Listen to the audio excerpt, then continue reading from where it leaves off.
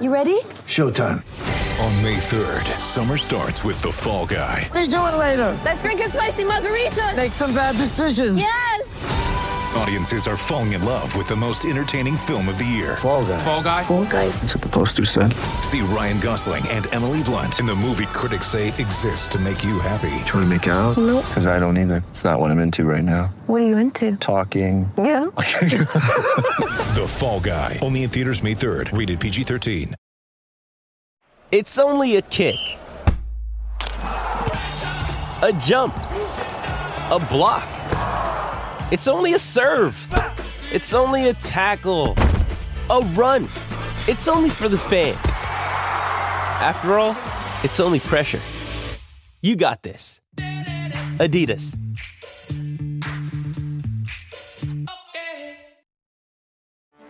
Get ready for the greatest roast of all time. The Roast of Tom Brady. A Netflix live event happening May 5th. Hosted by Kevin Hart. The 7-time world champion gets his cleats held to the fire by famous friends and frenemies on an unforgettable night where everything is fair game. Tune in on May 5th at 5 p.m. Pacific time for the Roast of Tom Brady. Live only on Netflix. Hey fight fans, you're listening to BTR Boxing Podcast with me, Sean Bastow, and our co-host, Geordie Neild. Before we begin the episode, there's a couple of things that I want you to do. I want you to go onto Apple Podcast, subscribe. If you're not on Apple and you're on Android instead, go to someone like Podbean or Castbox and subscribe to us on there. Find all our latest episodes, like the ones to watch, like the Legendary Nights and the Life and Times of, and the new series, The Promoter Life. Also, make sure you find us on Twitter at BTR Boxing Pod and Facebook BTR Boxing Podcast. I also want to take the opportunity to give a shout out to our sponsor for the podcast, which is Bear Attack Boxing. Bear Attack Boxing are a new company in the industry who specialise in high quality boxing gloves. So I want you to go over and have a quick look at their website, which is www.bearattackboxing.co.uk. If you're looking for some new gloves for the new year, new me start, you want to get over there and get some of their high quality products. You can get a discount up until the 12th of January by entering the code BAB2019 for a discount on them high quality gloves. You can also find them at Attack Boxing on Twitter and on Facebook, Bear Attack Boxing. Enjoy the episode, fight fans.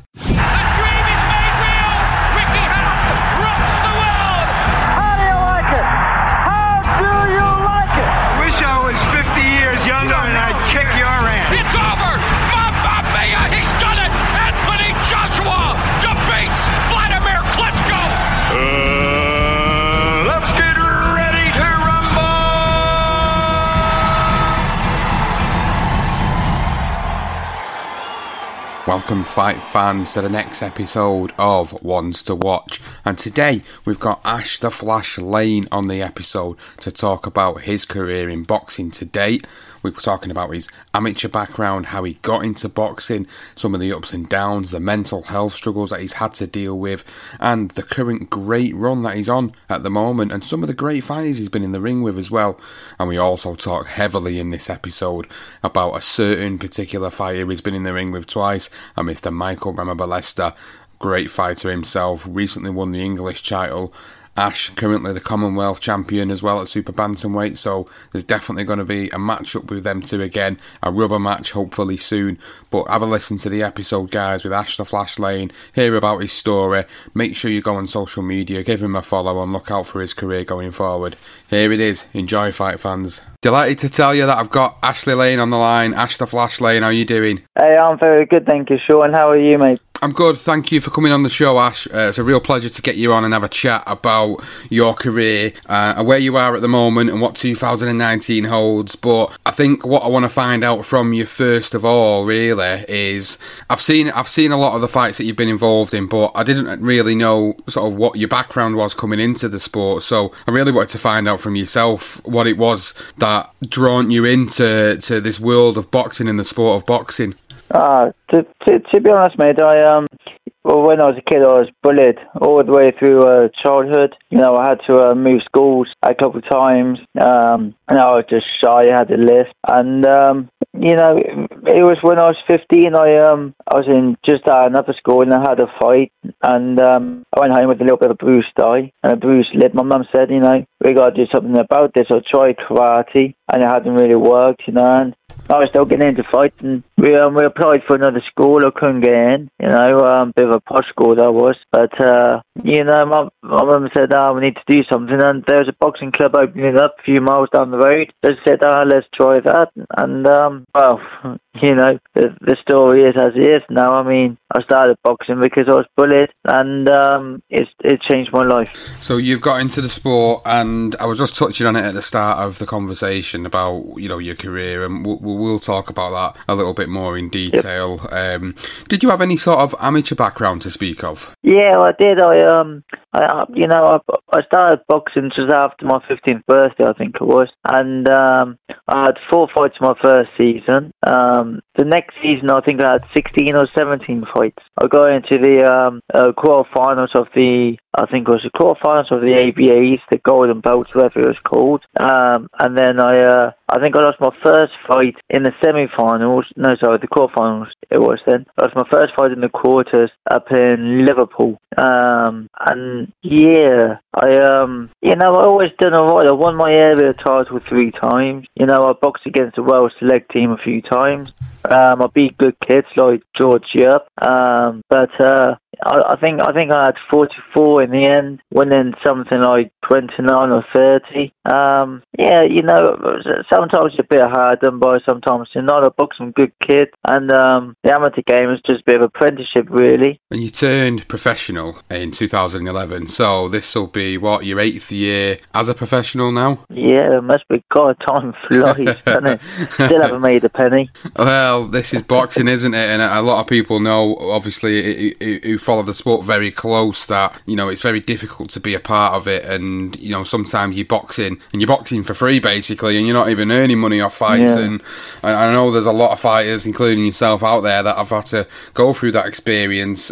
Taking it back to 8 years ago then, 2011, and you obviously you go into your first 4 fights, and you are, you know, it was quite a bit of a mixture, weren't it? Your record in general's got a bit sort of mixture of fights against what people may say are more notable names in this day and age. Yep. But you got to your 4th fight, and you fought obviously Gavin McDonnell, who was also in his 4th, I think he was in his 4th or 5th fight. So you met him at a similar stage in 2012, and you picked up a points draw. Can you remember that fight well, and what happened in that fight? Yeah, I can remember that fight well. I made the way to a right for the fight. I didn't really know who Gavin McDonnell was, to be honest, and I don't suppose he knew who I was. And yeah, I went in there. The first round, he was strong. He, stronger than me. He threw me to the floor, or, you know, I was bundled to the floor in the first round. But got up, I rallied back, and I think, you know, going into the last round, I was winning 2-1. I think he won the first round, and I clawed back the second 2. And then the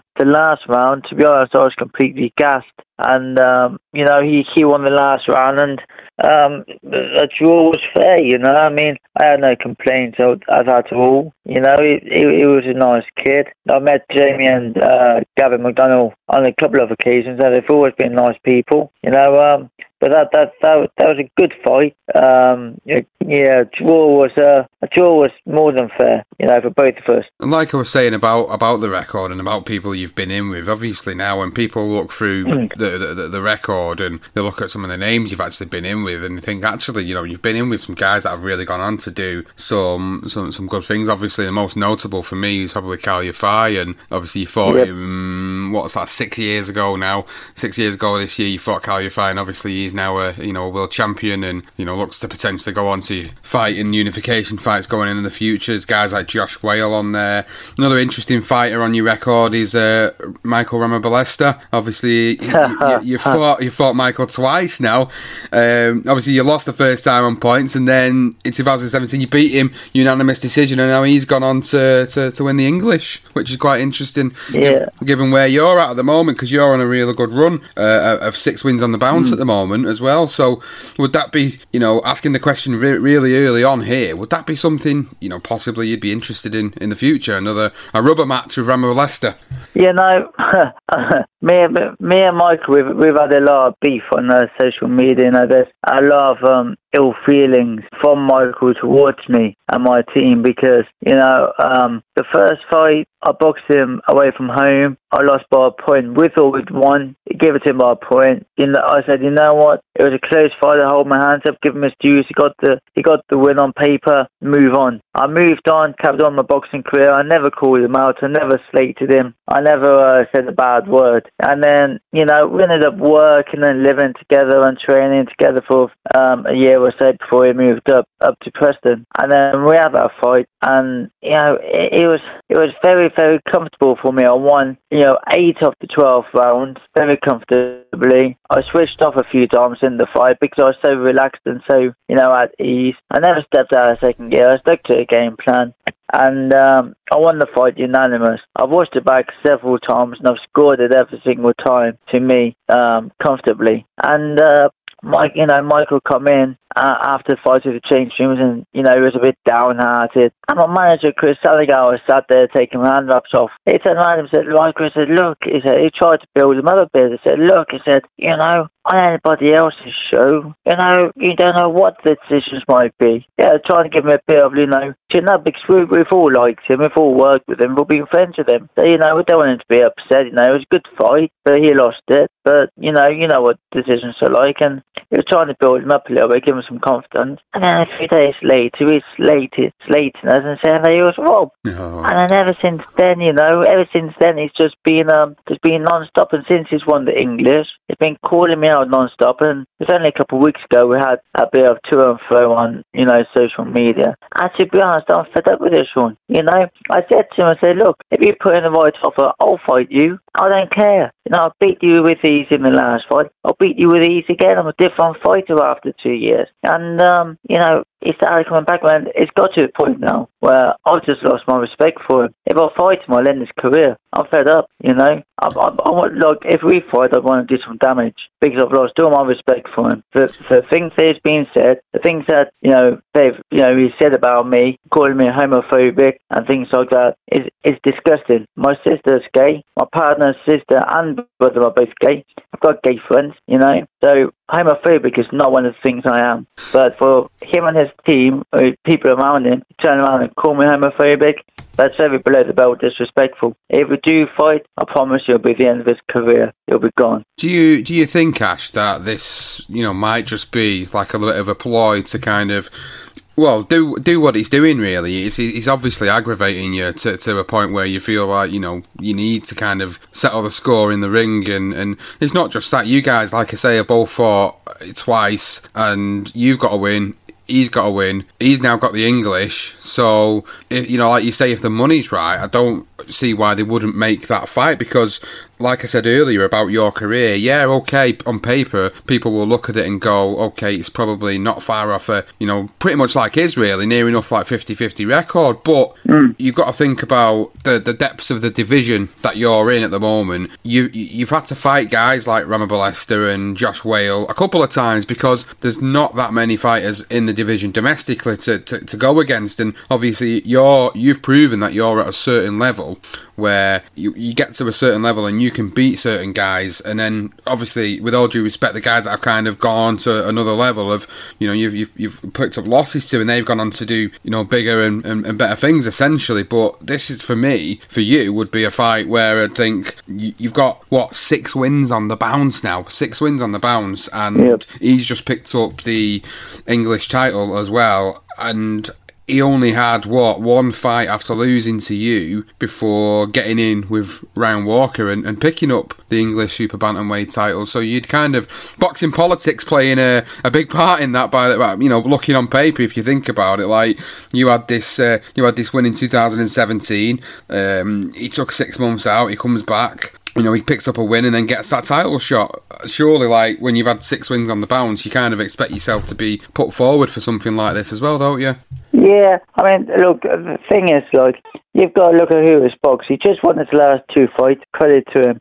From hands up, good wins, good stoppages. But look who they really are. Indy Sanger. Before that fight, the best person he boxed was Paul Holt, who was a area champion. An area champion's a good belt. It's a good belt, and fair play to Paul Holt. He's a nice kid, and he's done well to win that. But an area champion isn't the level that we are at. We're a Commonwealth, English, British level. There's a big gap between those two. So, Indy Sanger hadn't boxed at major title level. He was still relatively a novice, and Michael Ramboleta is not a novice. He's been in with the names of the division. He's boxed at a very high level. So Ramboleta's not a novice. So I'd expect Ramboleta to beat Indy Sanger anyway.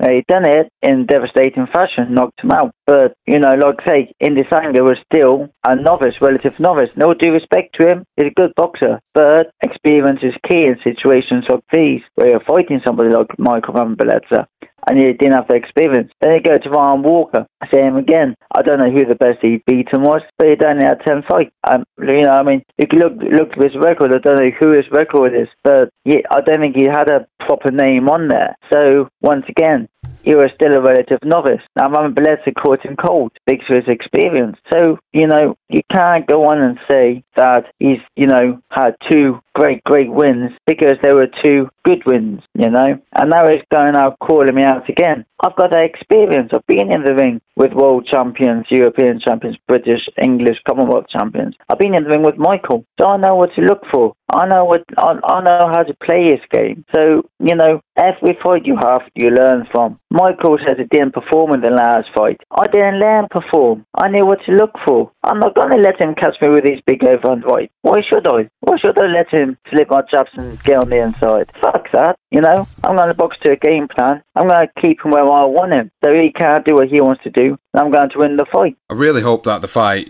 gets made. I really do, because for me, I think this. I'm not the promoter, and I'm not doing the promoter's job. But when you look at it from an aspect of where you're both at the moment, you would say it would be a logical fight to make. And there's obviously a needle between the pair of you, from what you've explained speaking to me today, and obviously that let's be honest, regardless of kind of what's been said, this type of stuff sells fights, and this is the type of a fight that could go on, a decent card where there's genuine beef between 2 fighters, where actually you could end up, being in a really, really good fight, the pair of yous. And this is for me, this would be something I'd want to see for 2019. And I was going to ask you about this year and what this year holds for you, but it sounds very much like that. You've got Ramboleta in your crosshairs at the moment, and he seems to be kind of, given what's been said on social, he seems to be the focus of your attention in terms of getting a fight and getting a big fight for this year. Yeah, well, right now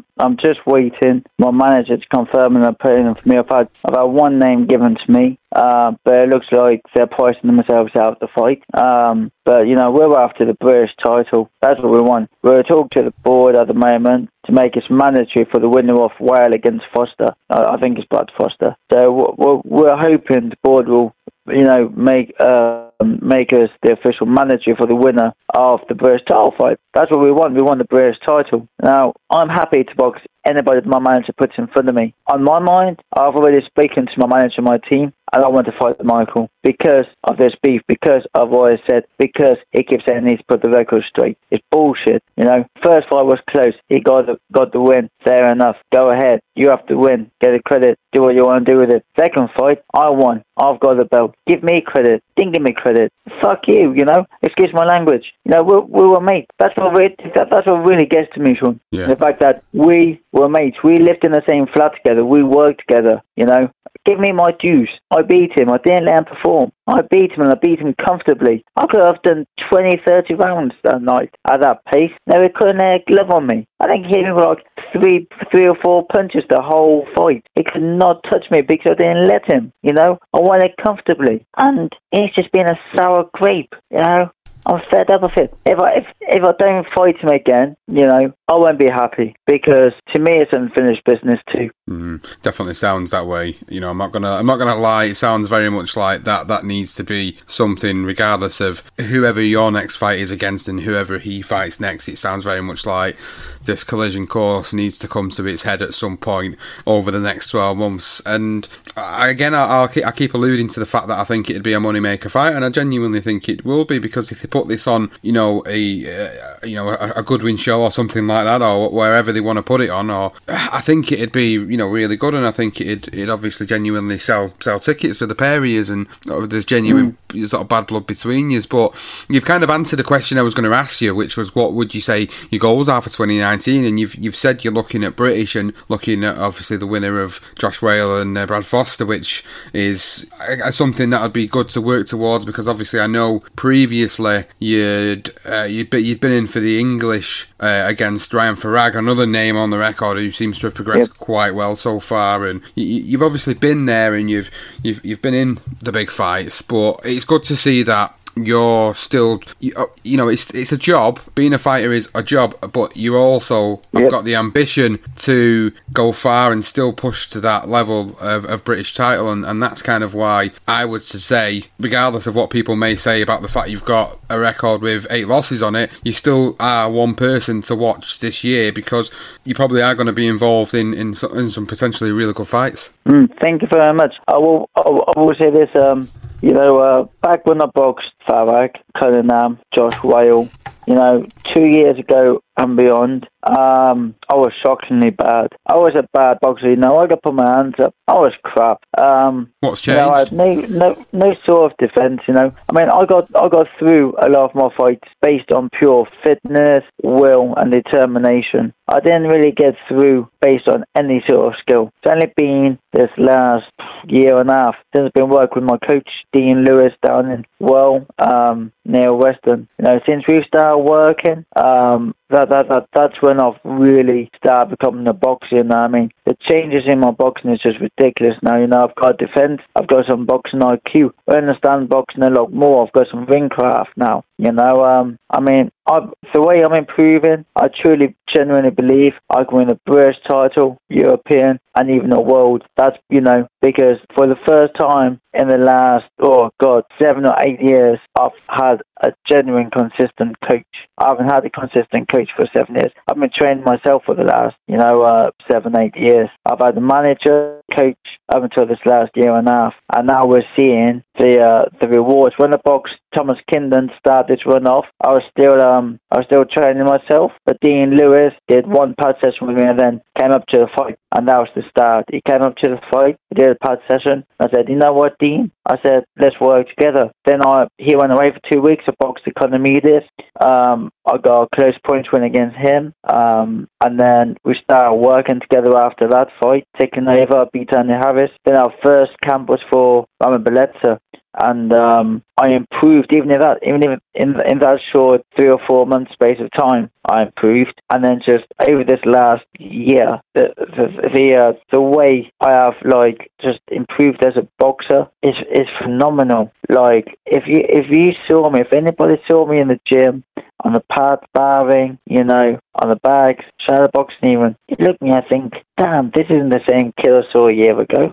Everything I'm doing now is different, and this is why I want the Josh Wale fight for the British again. If he beats Foster, but Foster's a good kid, very slick, very stylish, hasn't boxed at the very high level yet. But that's why I want the win of the British, because I know I can beat them. I could not box well the first 2 times. The first fight's on YouTube, I was just a come forward fighting machine. The second fight, I had a little bit more boxing in me, but I just went in there fighting, and that's just not me anymore. I'm different. And if I was thinking about this earlier, if I had a 6-0 record or a 7-0 record, or if I was just starting off as a boxer where I am, I'd be a prospect the way I am now. I genuinely would be a prospect. But like I said, because my record, it's always been a 50-50 up until the last 6 fights, and nobody sees me as a record. Some people see me as an easy champion. Some people will see me as a bit of a high risk for a little reward because of my record. I'm stuck in no man's land in a way. But it's good that you say I'm one to watch, because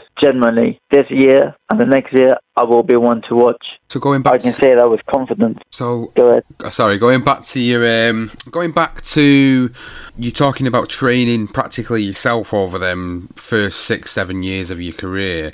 Could you honestly say you was 100% mentally in the game, or would you say maybe he was a little bit, he wasn't as fully focused as what you are now? Because from what I hear someone who's really kind of turned a corner in the career, and you've got with a trainer who's put 100% into you and you've given them 110% back, and as a result it's shown because you've won the 6 fights on the bounce since losing to Josh Whale in 2016, and in the process you picked up the vacant Commonwealth Super Bantamweight title. You've seen guys in the division go on to do different things, and just listening to you there, Ash, it sounds very much like to me you've got this sort of when people say like pop stars reinvent themselves over the years, it kind of feels like you as a fighter has reinvented himself and has got this full focus on achieving goals that maybe a couple of years ago you probably thought were completely out of reach.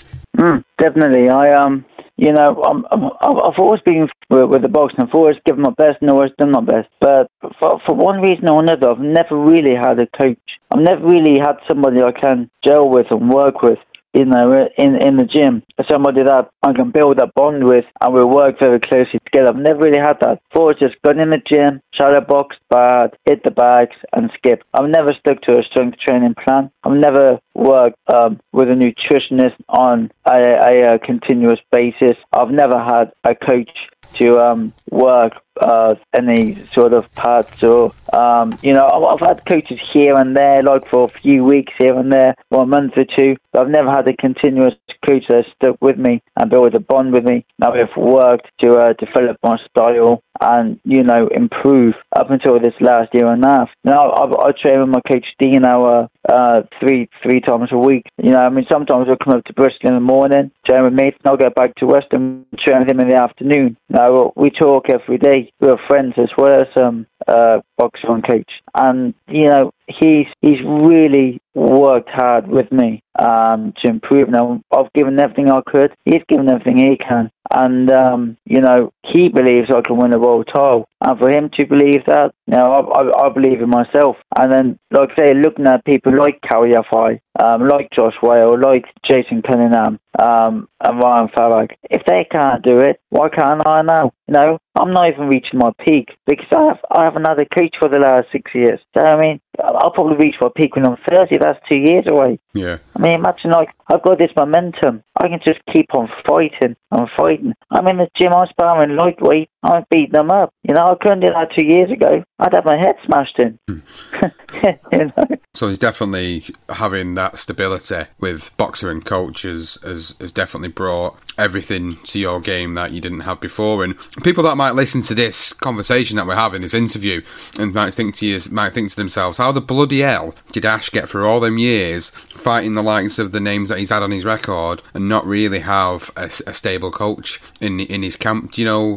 People might actually sit there and think that, because I will be honest with you, Ash, I certainly sat there and thought, how's he managed it over these years? But yeah, he's been in there and held his own. It's not like, for me, it's not like people have done a big number on you or, dismantled you in sort of major fashion. You've kind of gone in there and you've hung it with the best of the division domestically, and now you've got this renewed reinvigoration, this focus. You've got ambition more than ever, and it's encouraging to hear. And like I've said, and I'll keep saying it, because people are just going to look at the record straight away and go, hang on a minute, how's Ashley Lane one to watch? He's had 8 losses on his record.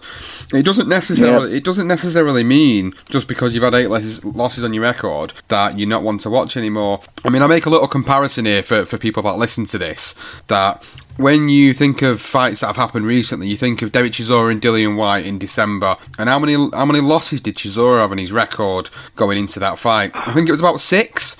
And I think he lost 6 out of his 7 or 8 big fights he'd lost. Well, there you go. So that's what I'm trying to explain to the listeners of this episode that we're doing. That okay, you know, you're not a heavyweight, you're not Derek Chisora, but you're still in the same sense of you've been able to do something with your career where you're turning it around and stepping up the level and having people might not know this. People might not know the fact that you've not had a permanent trainer. I mean, there's probably people that are closer to you that know this information, but for the wider audience that listen, I think, you know, hang on a minute, bloody hell, he's done really well to get this far, considering he's not had someone stable in his camp for such a long period of time. And you're right in what you're saying, because since you've had stability, it's shown, because you've had 6 wins on the bounce since the loss of Josh Wales. So, you know, things are looking very much up for you, and I think 2019, if you get a fight with Ramabel Lester, or you get a fight with the winner of Whale and Foster, then, you know, we could see you on, you know, hopefully see you on a televised bill, and, you know, hopefully that'll bring you some good income off the back of it as well. Yeah, that would be lovely. Yeah, I'm looking up to the stars right now, because, you know, before this great run all started, you know, I was on the verge of quitting. I had a meeting with Chris Hannigan, and I was going to retire, you know. Back in the past, I've suffered a little bit with my temperament and mental health, and, in the lead up to a couple fights, I've been bulimic, and, you know, I've been in some real bad places in the last few years, and I say a year and a half ago, I was bulimic again. I was going to pull out a fight, and I was going to retire, and it all, you know, the next fight after pulling out, the next fight after turning around and I was going to retire was a Kingdom fight. And it was only because Chris Hannigan turned around and said to me, you know, don't retire, you can do much better than what you are, just get back in the gym and train and get that head right. And then, you know, I had the Kingdom fight at a week's notice, and that was when me and Dean started working together, and my head just changed. I just flipped, you know. I mean, it's like, you know, I was in a deep, dark, low place back in that match, and then in May time, it all just turned around. You know, it was like a 360,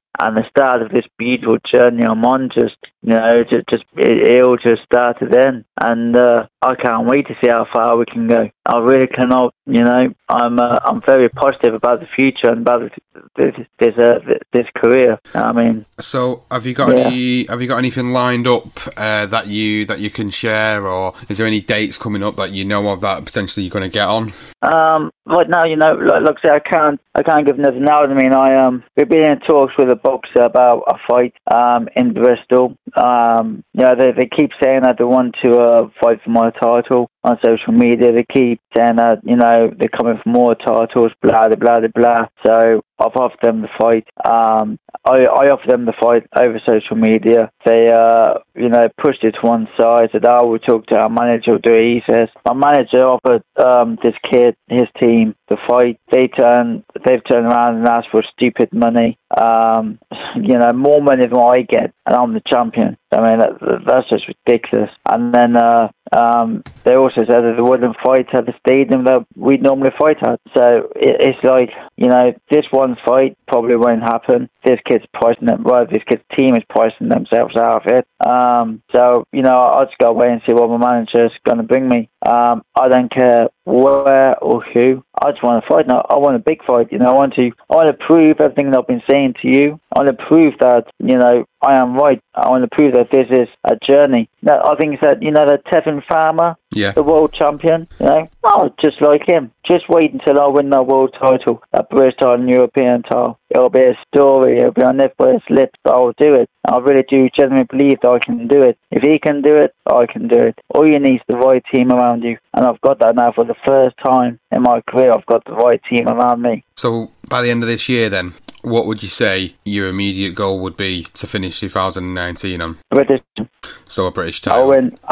I'll defend my Commonwealth in March. I'll fight for the British in the summer. I'll be British and Commonwealth champion. Then I'll most likely defend the British once, then vacate and fight for the European by the end of the year. I'll be the European champion. Well, I'll tell you what, it'd be some story, like you said, if you could really turn this around. But it's all positive stuff that, you know, I'm hearing, and it makes me more encouraged to sort of see where your career goes from here on out. And like I said earlier in the episode, you know, it might sound cheesy and cliche, but this is why I say, you know, I think you are one to watch for this year, because I think your career's starting to turn itself on its head. And some of the stuff you've told me in this conversation, I wouldn't have known before, and I wouldn't have been able to find this information out from looking on social media or the internet. So, you know, it's good that you've been able to share this information and share this story with people that might actually, you know, get behind you a bit more now and actually understand that there's a guy here who really wants to pursue his dream, and he's working, you know, hell for leather to get that dream. And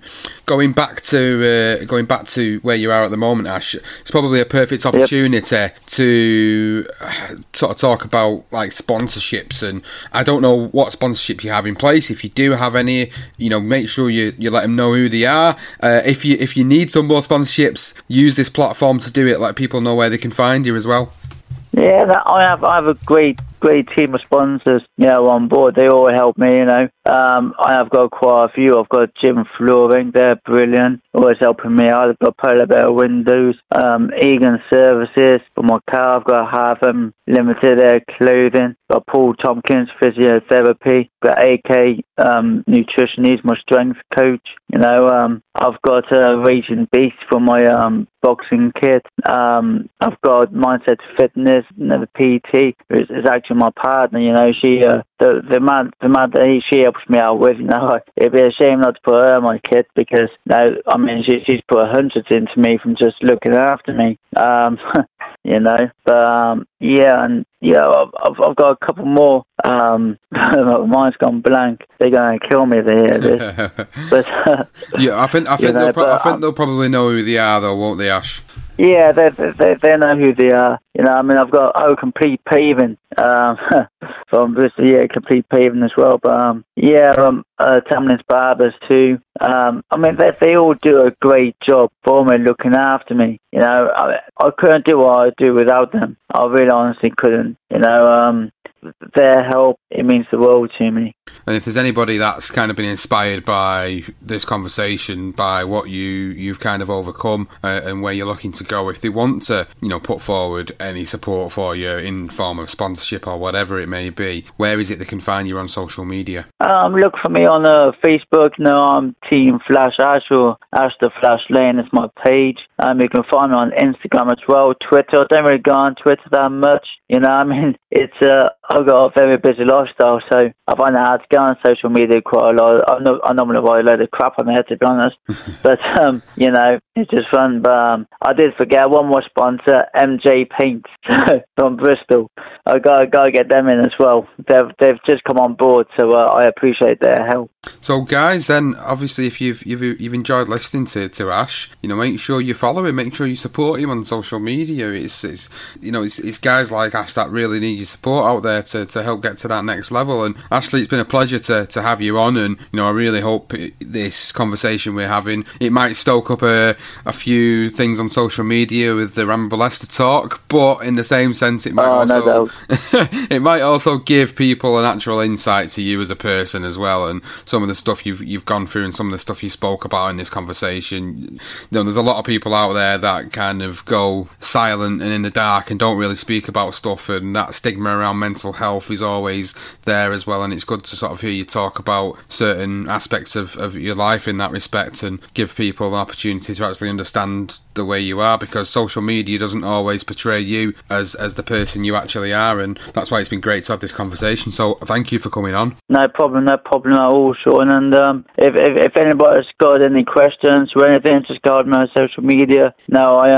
I've had a few people message me, quite a few, talking about their life and the issues that they've been through and mental health. So if anybody's got any questions or just wants to chat, hit me up. I'm cool. We've all been at bad times, been homeless and, on the verge of suicide and self-harming. So I know what it feels like. So yeah, just get in touch and keep an eye on me. Even if I don't win the world title, I'll still be an entertaining fight. Absolutely. So, yeah. Right, Ash, thanks for coming on. Really appreciate your time. No problem. Thank you very much.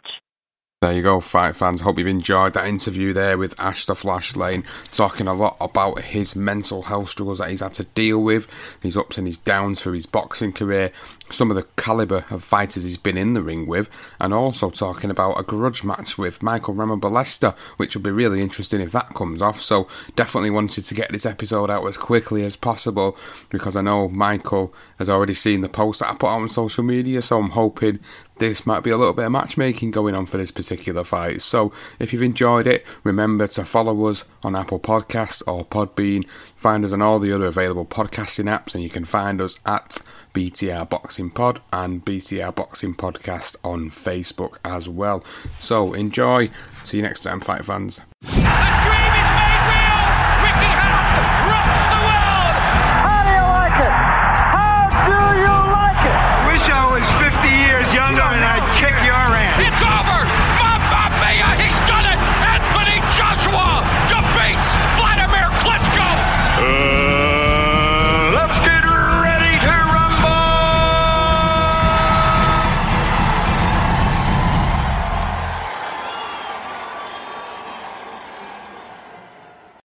Sports Social Podcast Network. Hello, it is Ryan, and I was on a flight the other day playing one of my favorite social spin slot games on ChumbaCasino.com. I looked over at the person sitting next to me, and you know what they were doing? They were also playing Chumba Casino. Coincidence? I think not. Everybody's loving having fun with it. Chumba Casino is home to hundreds of casino-style games that you can play for free anytime, anywhere, even at 30,000 feet. So sign up now at ChumbaCasino.com to claim your free welcome bonus. That's ChumbaCasino.com and live the Chumba life. No purchase necessary. VGW. Void where prohibited by law. See terms and conditions. 18+.